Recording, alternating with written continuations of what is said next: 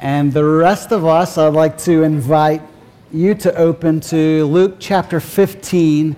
We'll be covering the whole chapter here this morning. So if you would like to use one of the Bibles that we've provided there for you in the rows, that will be page 874 in the Bibles that we've provided for you. Page 874 there.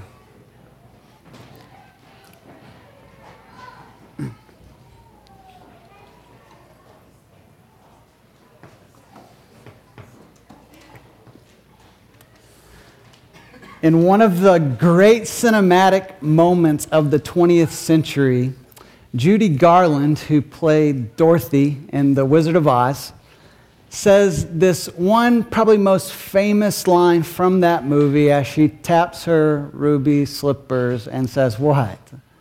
There is no place like home. There is no place like home. There is no place like home.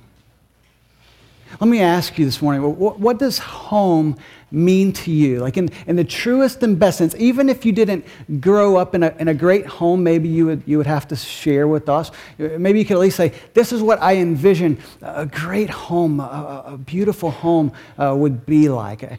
Some possible responses might go something like this. For some people, home provides a place of refuge.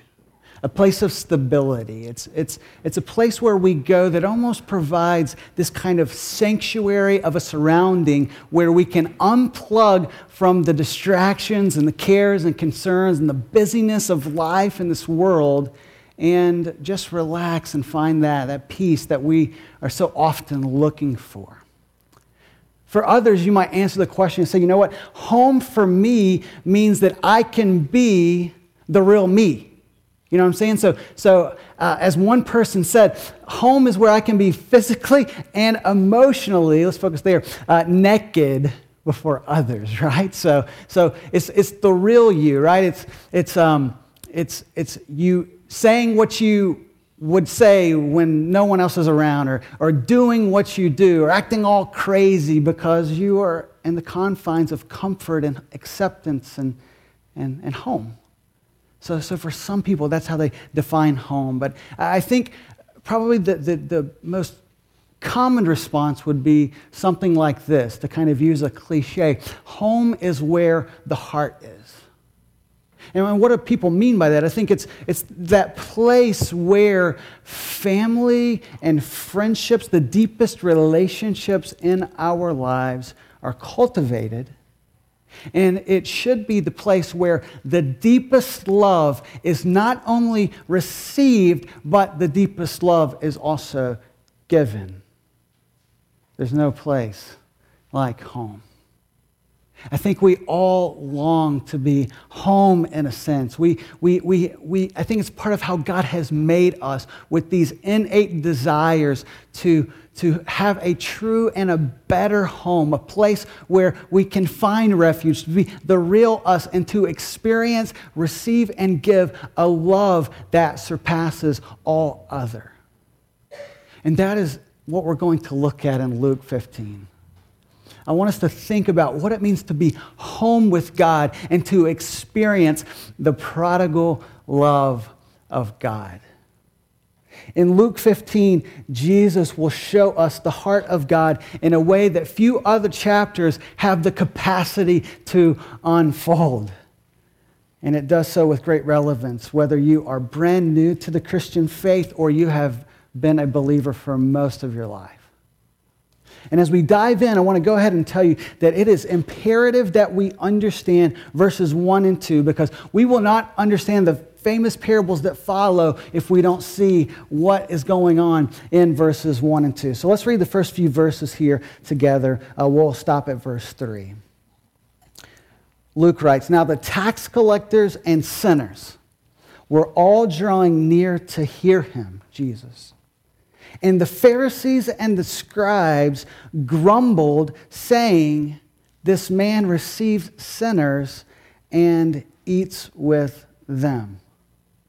So what we have going on here are people gathering around Jesus. And it was a motley crew of people that were drawn to Jesus in this moment. It says that there were tax collectors and sinners. Now, these were notoriously bad people. Tax collectors had a horrible reputation because they would oftentimes swindle and steal from their debtors.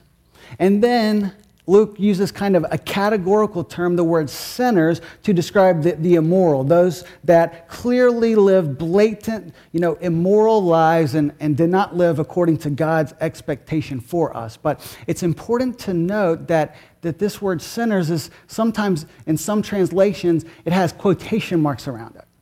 And why is that? It's because this was the view of the Pharisees looking on these people who didn't have it all together. Because in reality, as we know, everyone in the story, from the Pharisees and scribes who were the religious leaders, all the way down to the tax collectors and sinners, they were all sinners.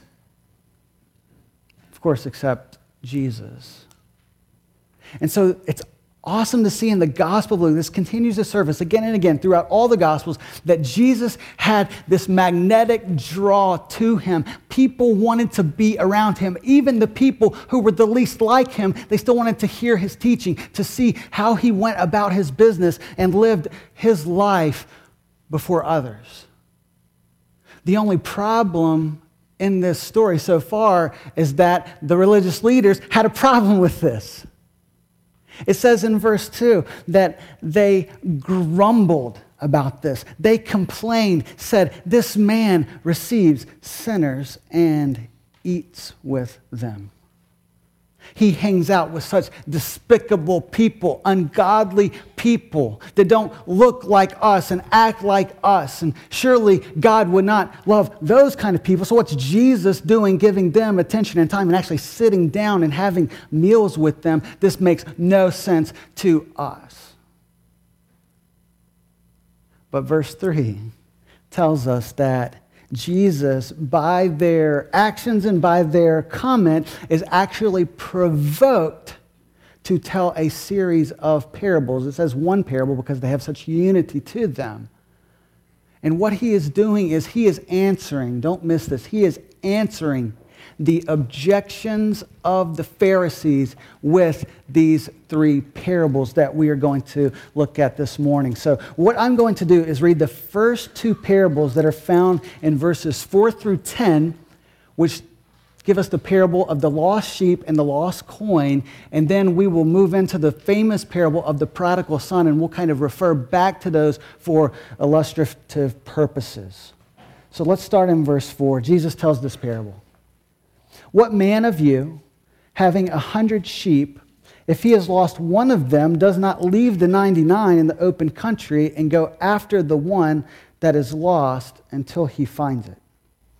And when he has found it, he lays it on his shoulders, rejoicing. And when he comes home, he calls together his friends and his neighbors, saying to them, 'Rejoice with me, for I have found my sheep that was lost.'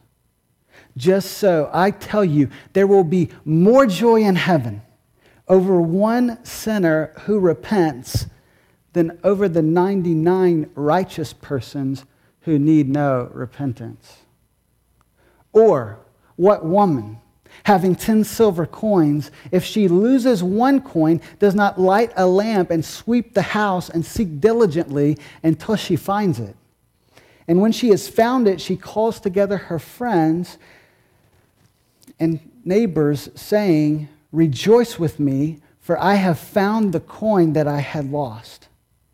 Just so, I tell you, there is joy before the angels of God over one sinner who repents."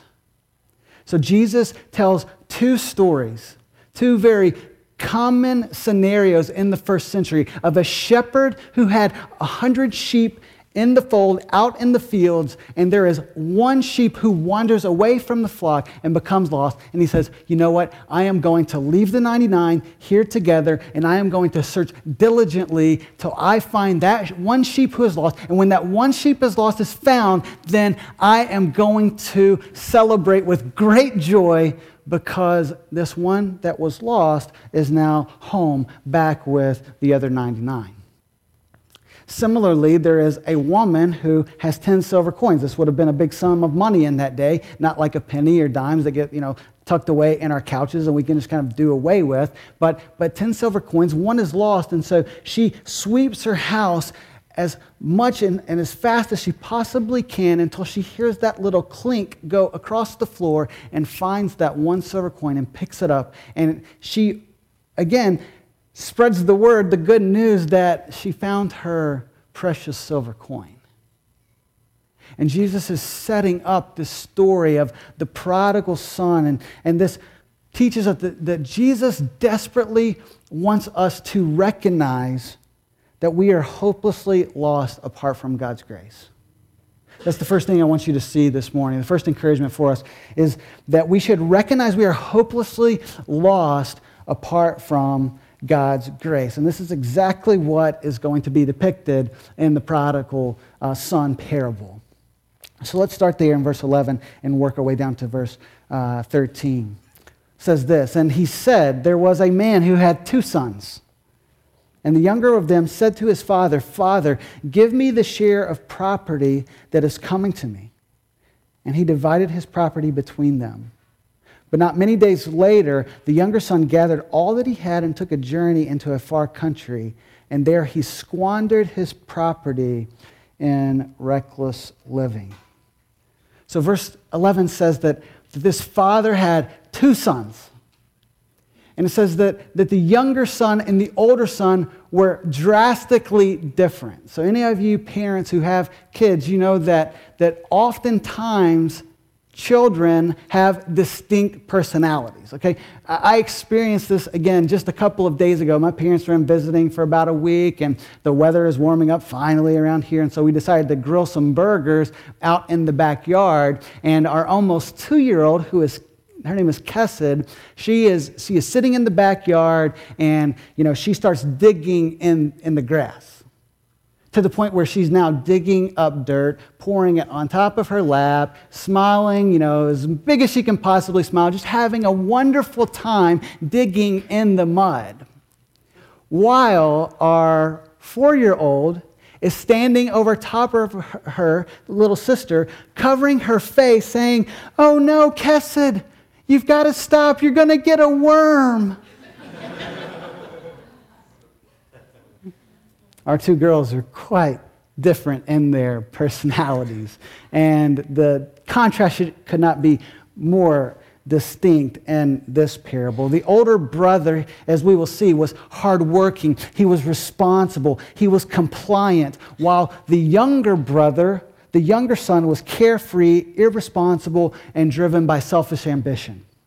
So much so that he goes to his father and he says, you know what? I've kind of had enough of this kind of home place right here. Please give me my inheritance so I can take these riches and go have a good time, basically, is what was going on. And we don't have really a concept in our culture to understand the gravity of the offense of this. To come to a living father and say, give me my inheritance, was basically to say, hey, I want what you have, but I don't want you. And this was incredibly disrespectful to the father. Incredibly offensive to the father. And yet the father surprises us because he gives him the inheritance.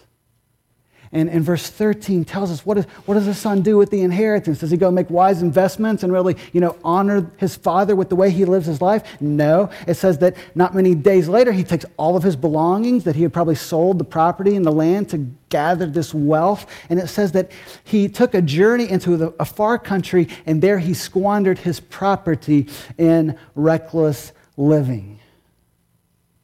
This idea that he squandered what he had, and reckless living is where we get the term prodigal. The word prodigal means recklessly extravagant. It refers to someone who spends money and resources excessively and lavishly. And you can see how the prodigal son represents those who would say to God, hey, God, you know what? I know you have kind of a plan for me, but you know what? I have a better plan. I know that you're really wise, but I think I'm wiser. And so all that you have instructed me to do with my life, I'm going to, kind of set that aside and call my own shots and do my own thing. The younger son had deviated from the father's will, the father's plan, the father's desire for him. And this is what we have done with God. The prodigal son, this younger son, pictures forth the lost sheep, the lost coin of the earlier parables, and he pictures forth us. Isaiah 53, verse 6 says, all we like sheep have gone astray. We have turned everyone to his own way, and the Lord has laid on him the iniquity of us all. So we have taken God's good gifts, we have taken God's command, we have spurned them, and we have said, you know what, God, I think I've got this on my own. I'm going to go live how I want to live. And here's the dangerous part of the story, is that this feels so good. Sin is so pleasurable, so satisfying for a short time. And this is what we see in verses 14 through 16. Yes, sin is pleasurable, but it carries a very high price. Verse 14 says, and when he had spent everything, he was prodigal after all, he spent it all. When he had spent everything, a severe famine arose in that country, and he began to be in need. So he went and hired himself out to one of the citizens of that country, who sent him into his fields to feed pigs. And if that wasn't bad enough, verse 16, and he was longing to be fed with the pods the pigs ate, and no one gave him anything. So the prodigal son spends all that he has, and he finds himself in this desperate situation. He has to hire himself out to a foreigner to accept a job that no Israelite would ever want to take, working with unclean animals. And it gets so bad that there is a famine in the land, and it says that he desired to eat the pods that the pigs ate. I mean, can you see him there? Wallowing in the mud, working with these pigs, just longing to eat what they eat, is a picture of utter helplessness, of desperation, that this son has now officially hit rock bottom. And sometimes it takes us hitting rock bottom to see that we actually have great need in our lives. Again, this is a picture of how we each have turned away from God. And when we do that, when we go our own way, whether we realize it or not, we are in a very desperate situation. Spiritually, we are helpless. Spiritually, we are weak. Spiritually, we are hungry.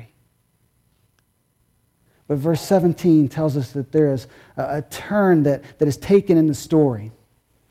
It says that when he came to himself, he said, how many of my father's hired servants have more than enough bread, but I perish here with hunger?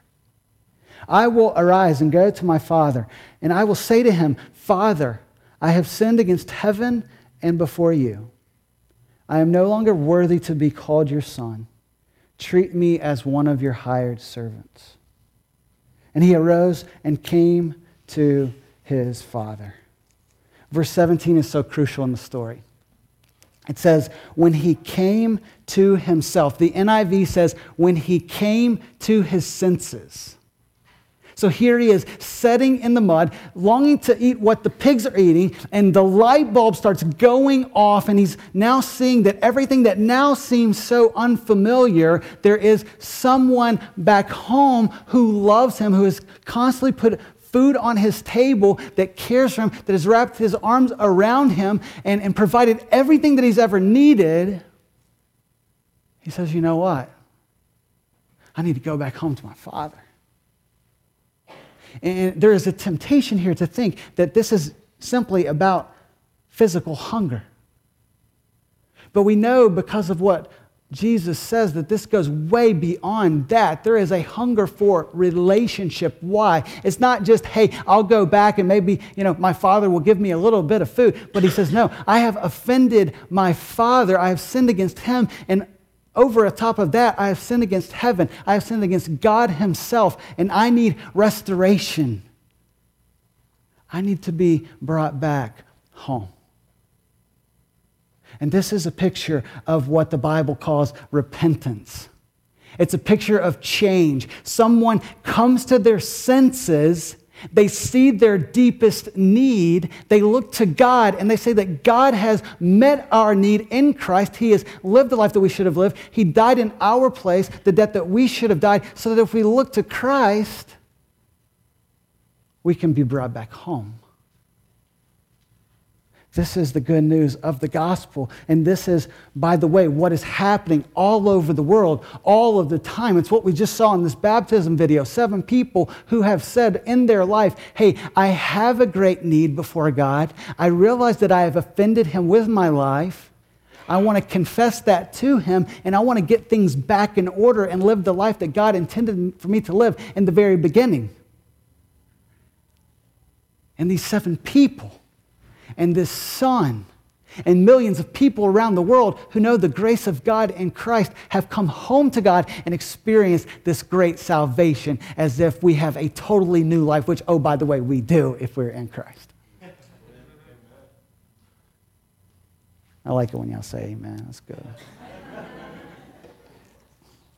So he resolves to go to his father. And he works out this script. He rehearses this script. Father, I've sinned against you. I've sinned against heaven. I'm no longer worthy. Don't miss this. I'm no longer worthy to even be called your son. Just treat me like a servant.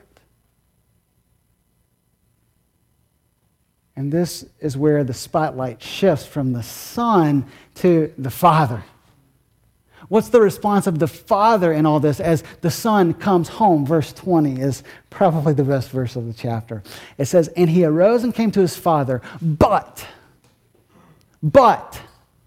while he was still a long way off, his father saw him and felt compassion and ran and embraced him and kissed him. This is the heart of God for us. Which brings us to the second encouragement. Realize that God graciously pursues us with a prodigal love. I can't think of another chapter in the Bible that reveals the heart of God like this story. And so what I want to do is give you 6 characteristics of the love of God. And I hope that it just blows you away and causes you to come running home. Number 1, the love of God is an audacious love.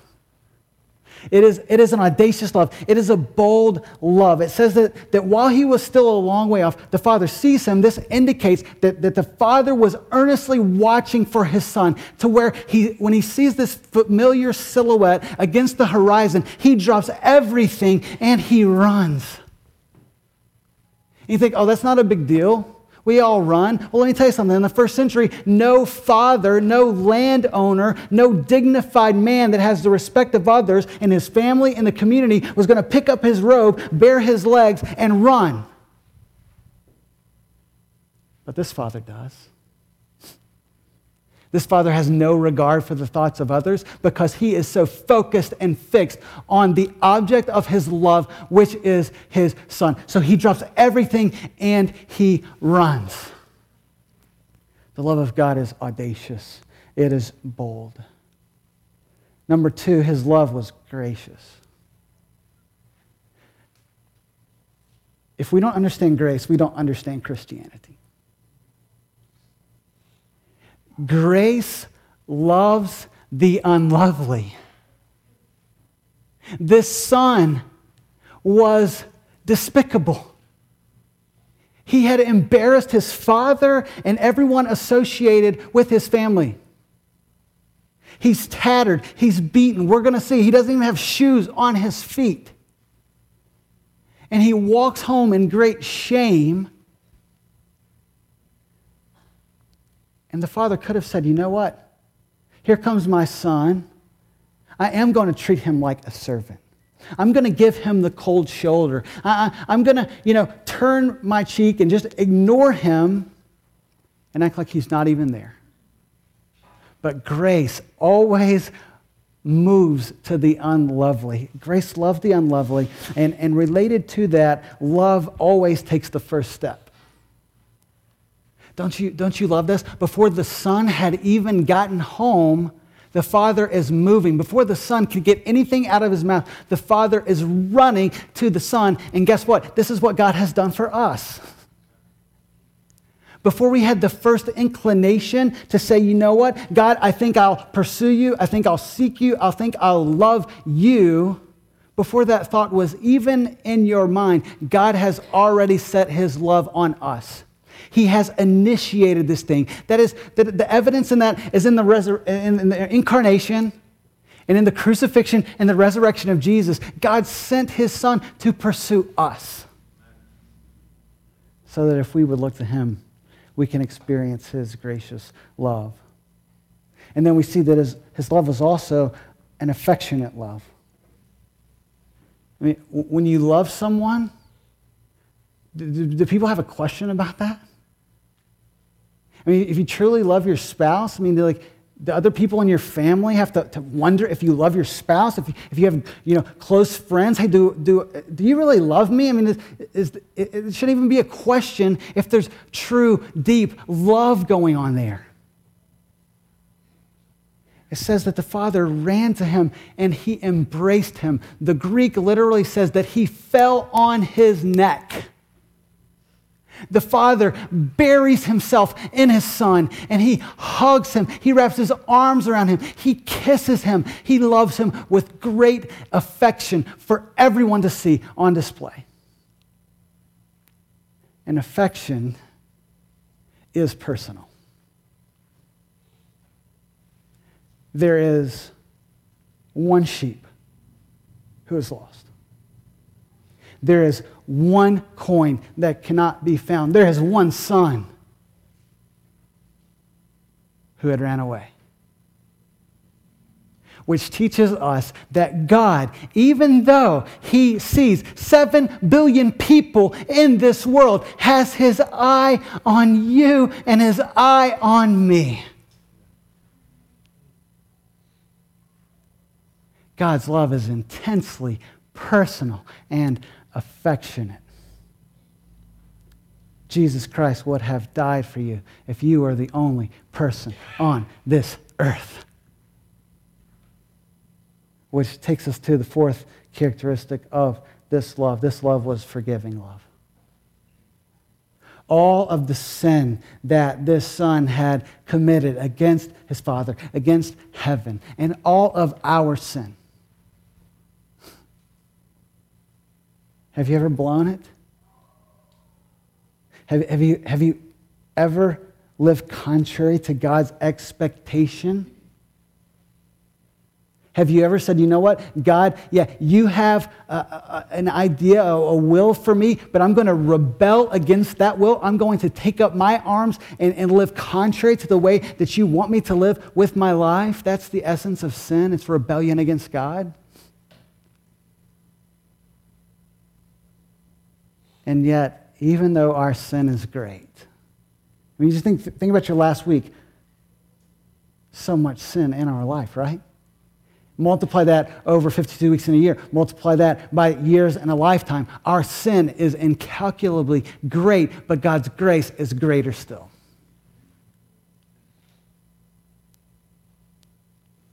And so it says that as they embraced, the son began to speak. Verse 21, and the son said to him, Father, I have sinned against heaven and before you. I am no longer worthy to be called your son. And he can't even finish his script before verse 22. The father breaks in and he says, hey, servants, go get the robe, go get the ring, go kill the fatted calf. My son has come home and it is time to celebrate.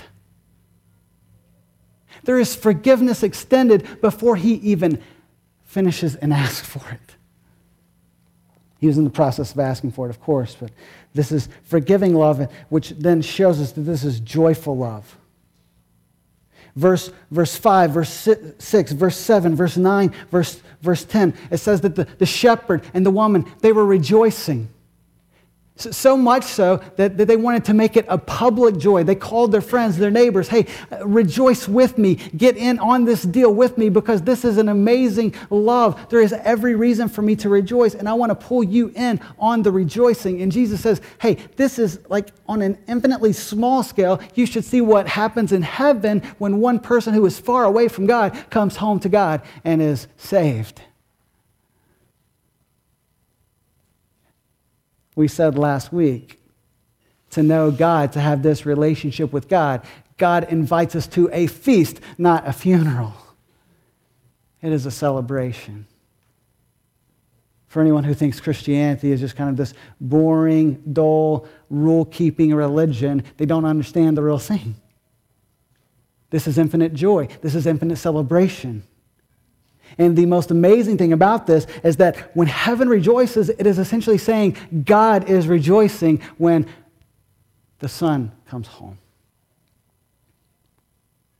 So I know it's hard for us to have a framework for this, but if you have responded to the gospel, if you have come home, if you have confessed your sin to God, and you have said, you know what, I am changing. I want your grace to cover me and your forgiveness to be extended to me, then not only does God make us a new person, but it says that heaven rejoices when we come home. We don't even have a framework for this.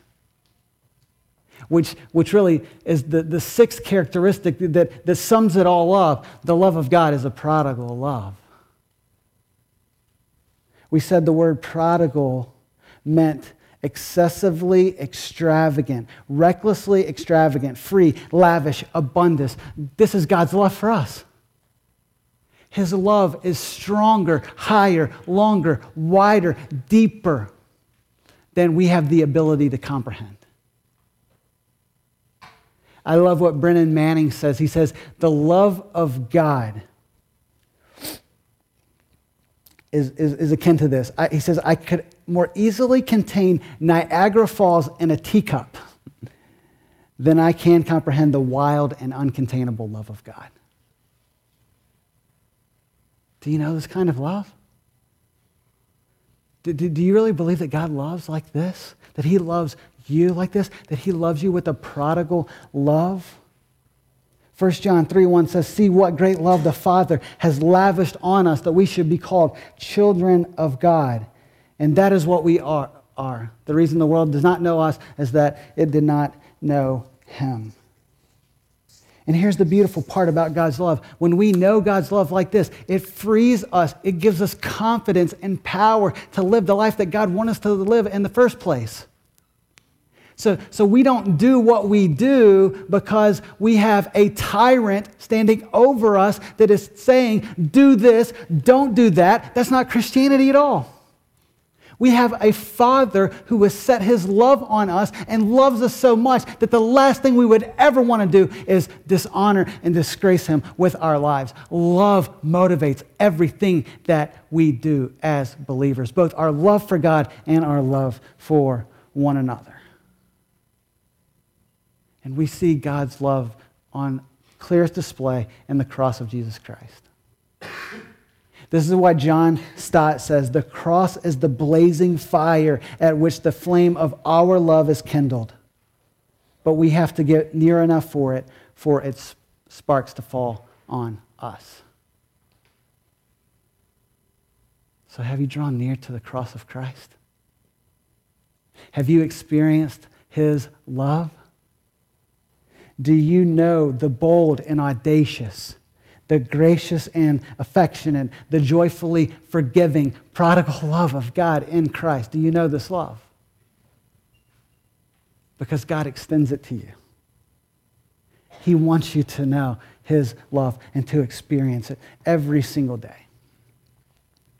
And so we might expect the story to stop right here in verse 24, but Jesus continues because he hasn't fully addressed what was going on in verses 1 and 2 yet. You know what I'm saying? And so it starts in verse 25 and it says, "Now his older son was in the field, and as he came and drew near to the house, he heard music and dancing." And he's saying, "What on earth is going on here? There's a party going on and I haven't been invited yet." And when he finds out, it says that he refused to go into the house. One of the servants said, verse 26, and told him what these things meant. And verse 27, "Your brother has come, and your father has killed a fattened calf because he has received him back safe and sound." But verse 28, he was angry and refused to go in. So what happens next? I mean, do you see what's going on here? The older brother, the responsible brother, the one that has it all together. He's worked so hard for his father's pleasure, for his father's acceptance, for his father's love. He hears this celebration going on, and he gets angry and bitter. He crosses his arms, and he sits outside like a little kid, and he says, "I'm not coming into the party." But the father, like he did with his younger son, goes to his older son. In verse 28, it says, his father came out and entreated him, saying, "Son, come into the party. Your brother, who we thought was dead, is alive." But verse 29 tells the story. It says, he answered his father, "Look, these many years I have served you, and I never disobeyed your command, yet you never gave me a young goat that I might celebrate with my friends. But when this son of yours," not my brother, "this son of yours, when he has gone out and devoured your property with prostitutes, you kill the fattened calf for him." This doesn't add up to me. This is religion, by the way. This is the Pharisees and scribes. This is what religious people do. The older son thought that the father was in his debt. So he works really hard for his acceptance and his approval, and he thinks that on the basis of his performance, that the Father should love and accept him and do all these nice things for him. And this is how many people relate to God. They think that one day when they stand before God, that because of their good works, because of all that they have done to perform and be accepted, that God will say, "Hey, come on into the party." I love what Tim Keller says. He says, religion says, "I obey, therefore I am loved and accepted." But the gospel is the complete opposite of that. The gospel says, you are loved and accepted, therefore we should joyfully obey. So Jesus wants to communicate to the Pharisees that you think you are so good, but you're not that good. And even if you were that good, you would never meet God's standard. So you have the same need that the younger brother has. You need to see your sin, which is pride and selfishness,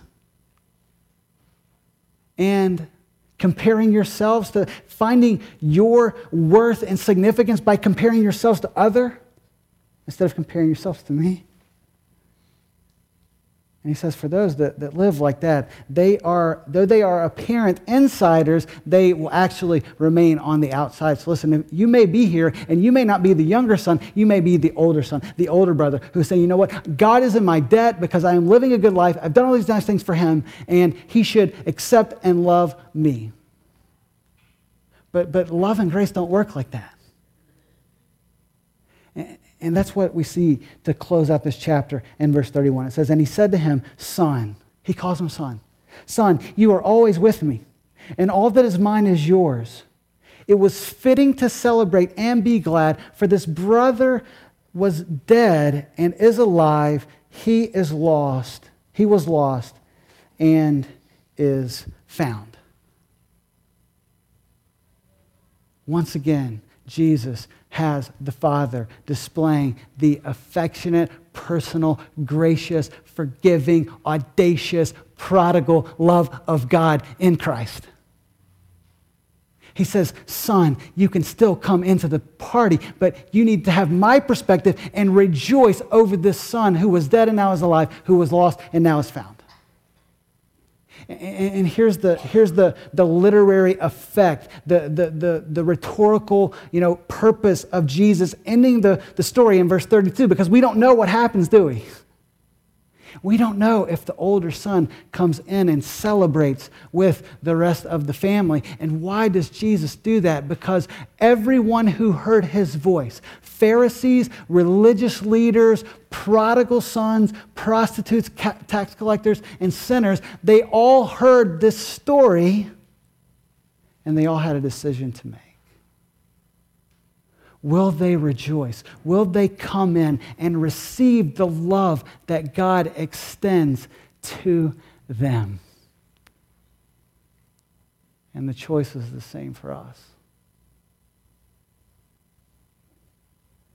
This is the point of Luke 15, that we should not only receive the prodigal love of God, but that we should rejoice in it. Receive and rejoice in the prodigal love of God. So let me ask you, have you received this love? Have you received it? And are you rejoicing in it? Not only in your own salvation, but in the salvation, in the homecoming of everyone who would see Christ on the cross, dying for us in our place, rising again so that we might have life in him. Have you received it? Are you rejoicing in it? For some today, you may just need to be like this son in the story that comes to your senses, light bulbs are going off, and you're saying, I've never experienced love like this, and I now see not only my great need and want to confess that to God, but I see his great love for me extended in Christ, and I'm coming home. If that's you, I want to invite you to do that today. Just acknowledge your need to God in prayer. Say, God, I realize that I've blown it. And you can tell him the ways. Man, I've rebelled against you in this way, and that way, and this way. But you know what? I understand that you love me. And your love goes further than my sin. And I'm coming home. And God will make you new in a moment. For others, it may be that we just need to hear that God loves us like this. And allow that love to motivate everything that we do in our lives. I want to lead us into a time of prayer. So if you would, just bow your heads and close your eyes and let's just spend a moment with God alone. Where are you this morning? Are you like the prodigal who needs to see your great need for God and come home to a Father that is running toward you? I mean, God's grace is available to you like that. So if that's you today, just in the silence of this moment, you can cry out to God right now and say, God, I'm coming home. If you just need to say, God, you know what? I want to know your love. I need to know your love in a deeper way so that it would continually to have its transformative work in my life, then just ask God to fill you with his love even now.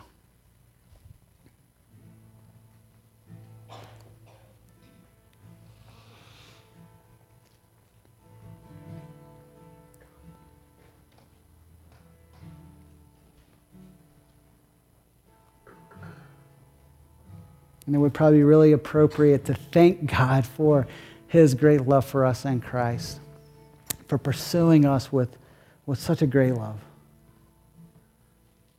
So God, we thank you. We thank you that you love us like this. We thank you that you have not left us to ourselves. We thank you that when we move toward you, we already see that you've moved toward us, that you have withheld nothing from us because you have given us your Son that we might have life in him. And so, God, I pray that these moments would be a time of homecoming for us, that we would come back running into your heart and experience the love and the grace and the mercy that can be ours in Christ. And Lord, we'll rejoice together. at your great work. We pray all these things in Jesus' name. Amen.